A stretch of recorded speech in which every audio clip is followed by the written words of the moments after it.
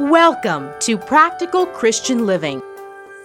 What is a fundamentalist? A fundamentalist believes that Jesus died on the cross for our sins, believe that he was born of a virgin, believe that he rose from the dead and is alive today, and whatever else is said in the creeds that we would go back and we would agree with, and that makes us fundamentalists.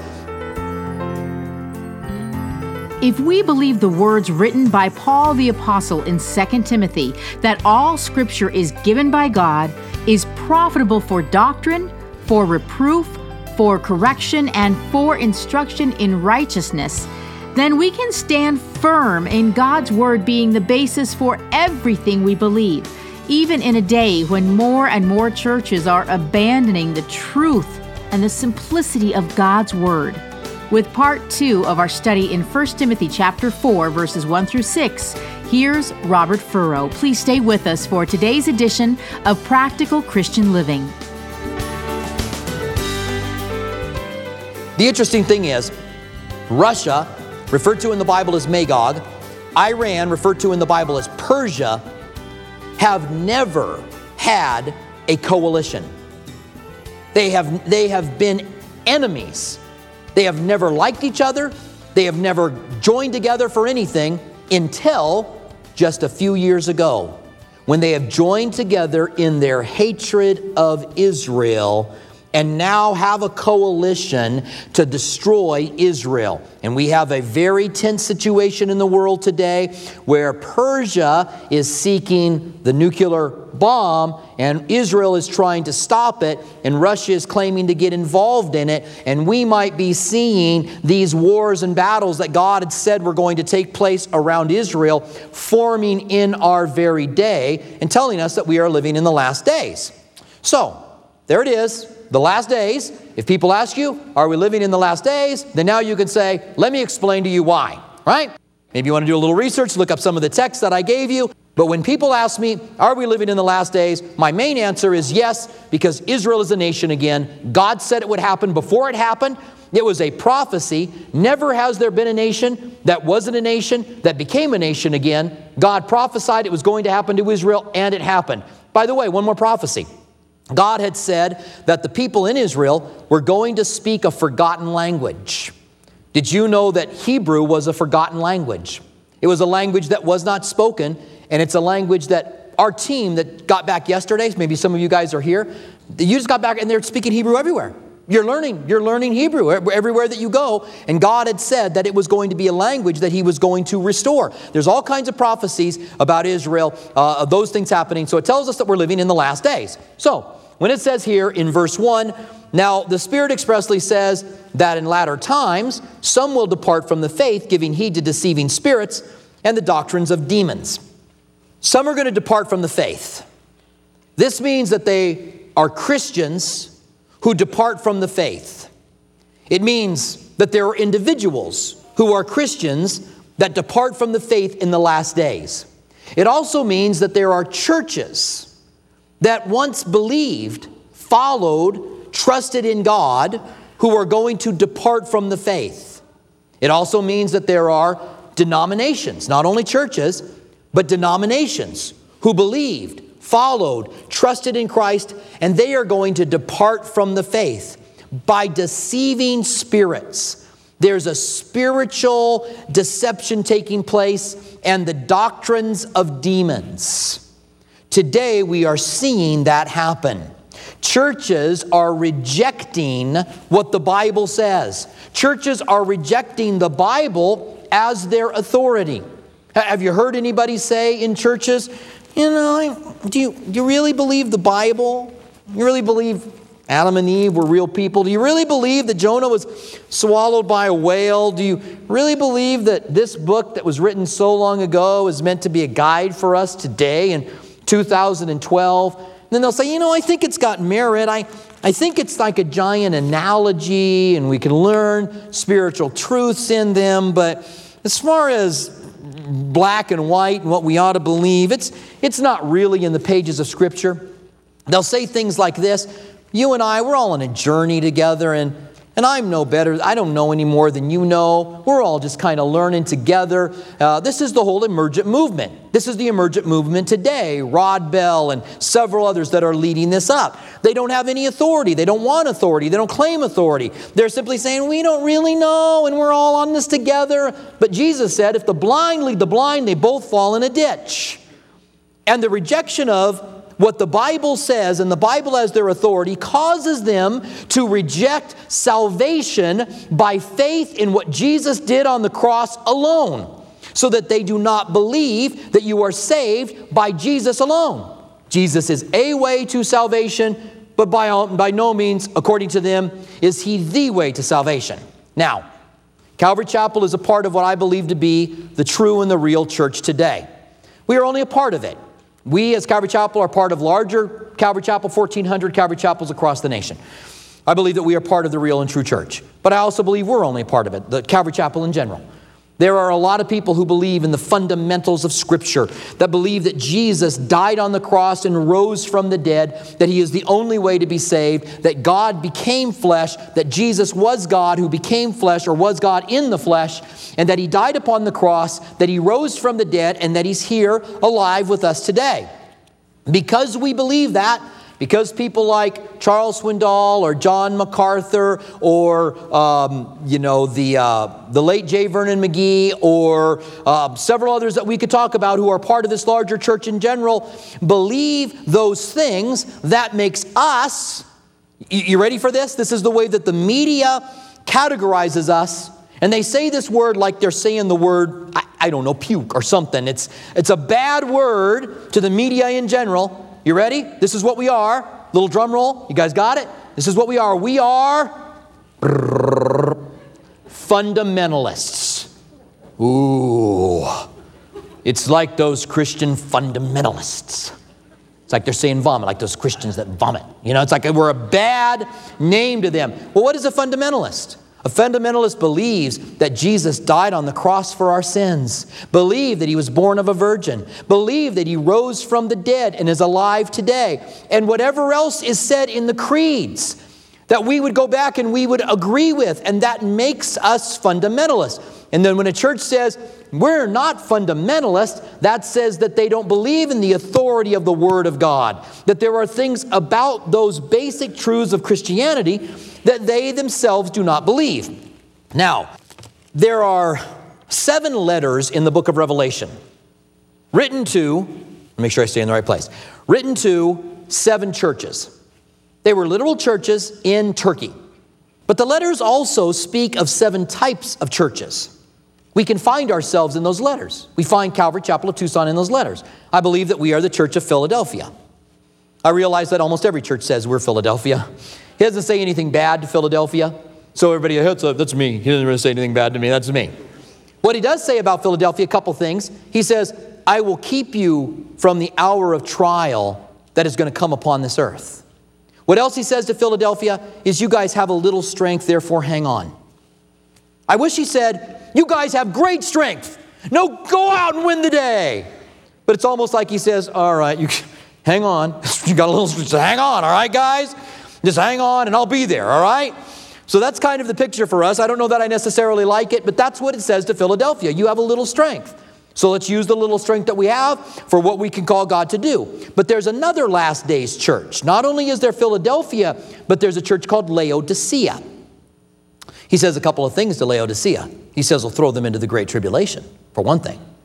He says to the church of Laodicea that I wish you were hot or cold, but since you are neither, I will spew you out of my mouth. I will vomit you out of my mouth. Now tell me, for those of you that understand a description of the emergent church, what does the emergent church believe? The emergent church believes, well, I don't know what I believe. That's what the emergent church believes. I don't know. We believe everybody's saved. We believe love wins in the end. Love Wins was the name of one of Rod Bell's books. We believe in universalism. We believe it's more important to light a candle and to be spiritual and to feed the hungry and to take care of people than to kind of believe in that Jesus is the only way to heaven. Now, I believe we ought to feed people. I believe we ought to feed the hungry. You guys know that. You've been around long enough while we've talked about our responsibility for those who are hungry, suffering, hurting. I believe we ought to reach out to those that have AIDS. I believe we ought to reach out to the homosexual community or the drug community that has this horrible disease that has grabbed them. I believe that we ought to do all those things. But that's not what saves us. Those are only identifying markers that show that we have faith in Christ. When they use those as means of salvation, then, well, it's a deceiving spirit. Never does the Bible say, do these things and you'll be saved. And so, the emergent church, I took Lisa and Chris, my youngest, on vacation to San Diego. We heard that Jars of Clay were going to be playing at one of the Calvary chapels in San Diego. A friend of mine's a pastor there, so we decided to go to the concert.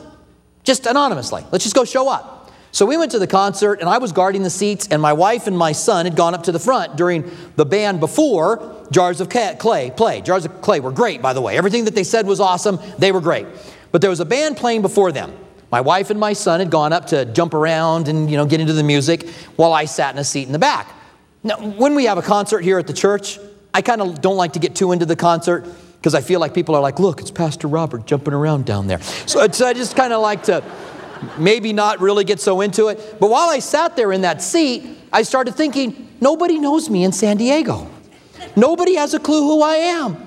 And so I went down to jump around with my wife and kids. So I'm down there. I don't know what I was at the time, 48, 49-year-old guy. I'm down there with all the kids. I'm having a great time. But then the guy stops and he starts to talk. He should have just played. His music was all right. He started to talk and he said, listen, I know a lot of people are trying to tell you what's right or wrong or about Jesus, but I want to tell you I don't really know. And again, the needle fell off the record. What? And he started to talk about this is a journey, the emergent movement. This is a journey and we don't all know where we're going and no one's here to tell us where to go or what to do and we don't all really know. Now, two things are happening in me. Number one, I'm in my friend's church. I know the pastor of the church. He's a friend. And I'm looking for stairs for the stage. How can I get up there to, get a microphone and stop this? The second thing is I just want to raise my hand. I know. He says nobody knows. I know. Let me share it.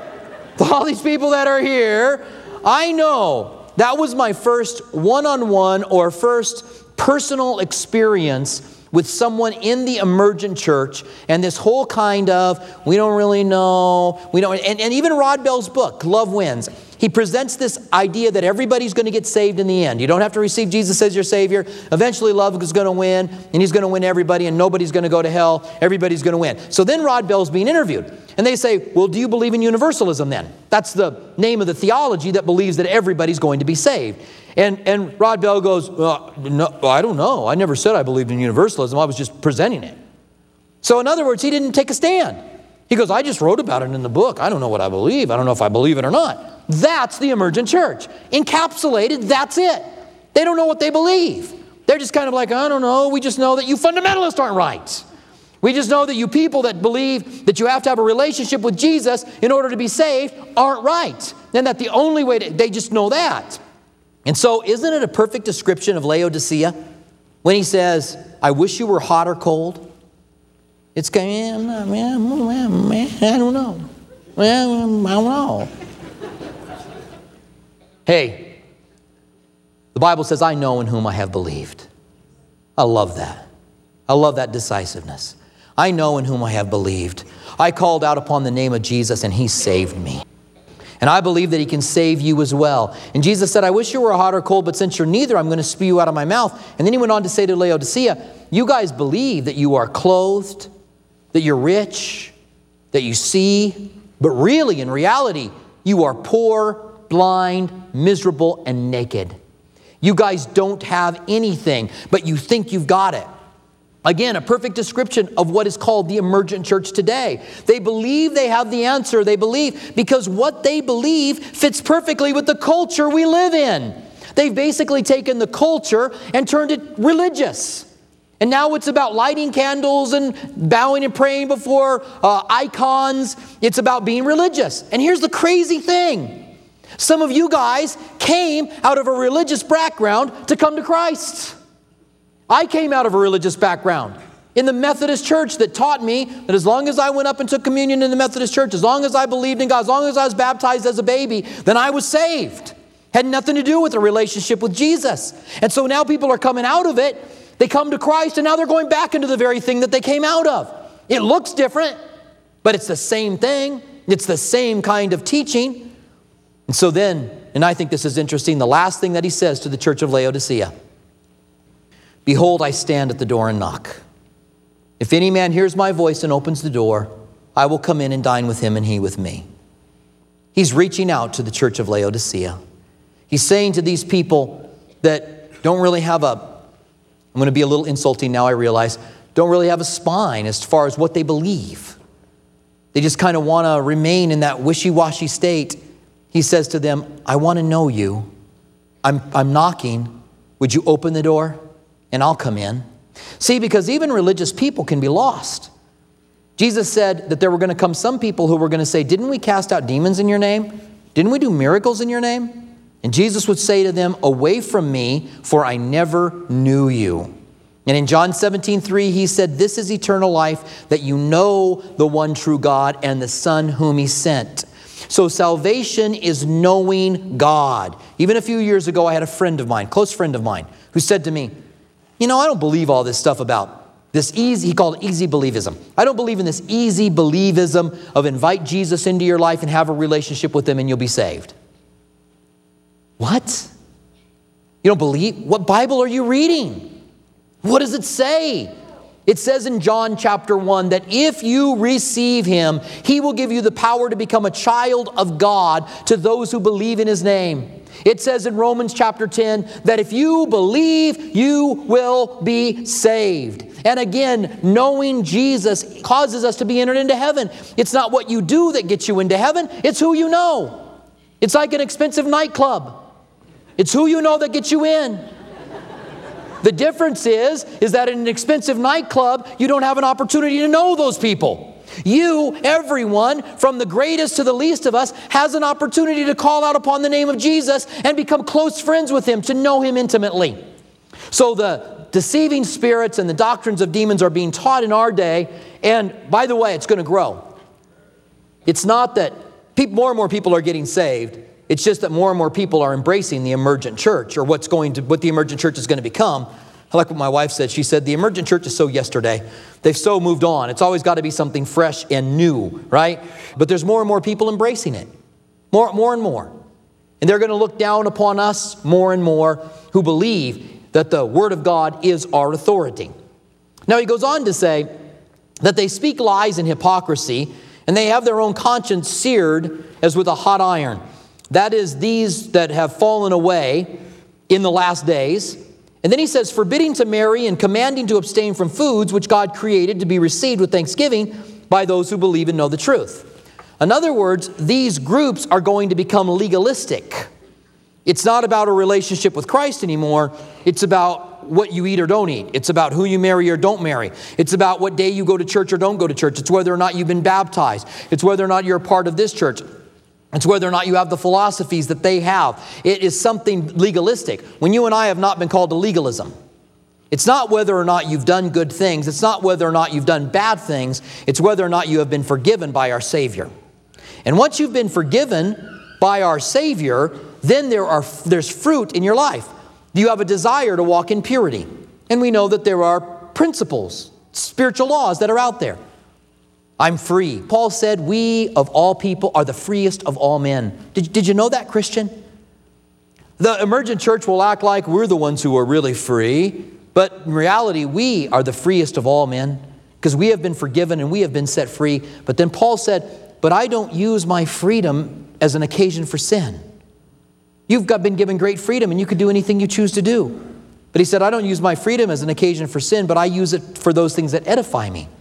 Because Paul understood that if you sow to the flesh, from the flesh you'll reap corruption, but if you sow to the Spirit, from the Spirit you'll reap life.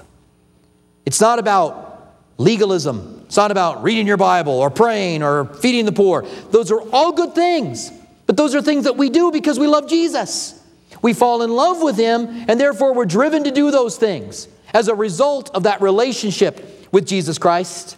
He then goes on to say in verse 4, for every creature is good, and nothing is to be refused if it is received with thanksgiving, for it is sanctified by the word of God and prayer. I need to say this, even though I'm beginning to run out of time. there are going to be Christians you're going to run into who are going to tell you that what you eat or what you don't eat is what makes you godly. That God created us to be vegetarians, or you're really going to be spiritual when you get this certain kind of biblical diet. There's always people trying to make money. That's my view of this whole thing. And so what they do is they go and they find out what foods are mentioned in the Bible. And then they put together a list of foods that are mentioned in the Bible. And then they'll kind of sell you that list. Or if you get, they'll kind of give you a package that they sell to you about biblical foods. And they have people who are like, I used to eat horrible and felt awful, but now I eat biblical food and I feel great. This is before, after. That's what they do. I looked awful before, and now I look great, And just know that this verse is the verse that speaks against that, okay? This verse is the verse that tells you that all food, it's sanctified by prayer. Just eat it. Enjoy it. You like a cheeseburger? Eat it. Just watch your cholesterol. And I'm not telling you to watch your cholesterol because of spiritual things, right? I'm just telling you to watch your cholesterol. That's all. We want you around for a while. Then in verse 5, for it is sanctified by the word of God and prayer. If you instruct the brethren in these things, if you tell people about these things, Timothy, if you tell them that in the latter times men are going to depart from the faith by deceiving spirits and doctrines of demons, they're going to teach these legalistic kind of things, you will be a good minister in Jesus Christ, nourished in the words of faith and good doctrine, which you have carefully followed. So we can see clearly the last days church. We see clearly that Philadelphia is a large church in the world today doing the work of God. It's made up of a lot of different denominations, a lot of different guys, a lot of different non-denominational churches as well, who believe in what the Bible says and use the Bible as their authority. But there is a church that is growing, and it is becoming very influential, that is teaching this wishy-washy, nobody really knows kind of universalism, and it is fulfilling people's desire for religiosity, for religion, without giving them Jesus. And it is why I say it's not about religion. We want to be as far away from religion as we can possibly be, because religion never saved anybody. I am a pastor, and I am not religious. I am not a religious man, because religion interacts with God based upon rituals. The only ritual that I do is communion. I do one ritual, and I do it every once a month with you guys. We gather together to take communion, but that's to remember. It's not so that I can find some kind of favor with God. I'm just remembering what it took to have favor with God. I'm not gaining any favor with God through that ritual. So we're not religious. We believe in a relationship with Jesus, walking with Him, knowing Him, loving Him, because of the work that He did upon the cross so that you and I could be saved. Now I could keep talking, but I'll stop. So stand with me, would you? And let's pray. Father, we want to thank you again for your word. We thank you that you tell us, that you have warned us that in these latter days some were going to depart from the faith. And that we see that there are those who are being legalistic, that there are those who are like Laodicea. They just are not hot and they're not cold. They don't really take stands. They just believe that everybody is okay and just keep doing what you're doing and you'll be all right in the end. And we know that that is not your word. We know that it is not true. We reject it and we receive what your word says about Jesus. We believe in God the Father. We believe that Jesus was born of a virgin. We believe in the incarnation, that God became flesh and died for us upon the cross. We believe that He rose from the dead and that He is alive and in our midst even now. We believe that He is going to come back again for His church and that we are going to live in eternity with Him, those that have trusted in Christ as their Savior and who have developed a relationship with Him. And we thank you that your word clearly teaches these things. In the name of Jesus, we pray. Amen. Thank you for joining us for Practical Christian Living with Robert Furrow. We hope that our verse-by-verse studies truly help you to see that God is real. He wants a personal relationship with you, and His Word is life-changing. If you'd like to hear more of Robert Furrow's teachings, visit CalvaryTucson.com. For our local listeners, we invite you to join us at one of our two campuses. Our East Campus at Speedway in Camino Seco meets Saturdays at 6 p.m. and Sundays at 9:45 a.m. Our West Campus south of Palo Verde and I-10 meets Sunday mornings at 8:30 and 11 a.m. Our midweek service times are Wednesday evening at 6 p.m. at our East Campus and 7:15 p.m. at our West Campus. If you prefer, you can watch our service at live.calvarytucson.com and also on our Facebook page and YouTube channel. Our online campus is available during East Campus service times. If Practical Christian Living has blessed you and you'd like to donate, please visit PCLAZ.org. That's PCLAZ.org, where you can make a secure one-time donation or sign on to become a monthly partner on a reoccurring basis. Have you accepted Jesus into your life, or do you have questions about salvation? We'd love to hear from you. Email us at saved@calvarytucson.com. And don't forget to follow us on social media, Instagram at Calvary Tucson or Facebook at Calvary Chapel Tucson. We want to remind our local listeners that you can watch Practical Christian Living TV Sunday mornings at 8:30 a.m. on KGUN 9. Thank you for joining us for Practical Christian Living.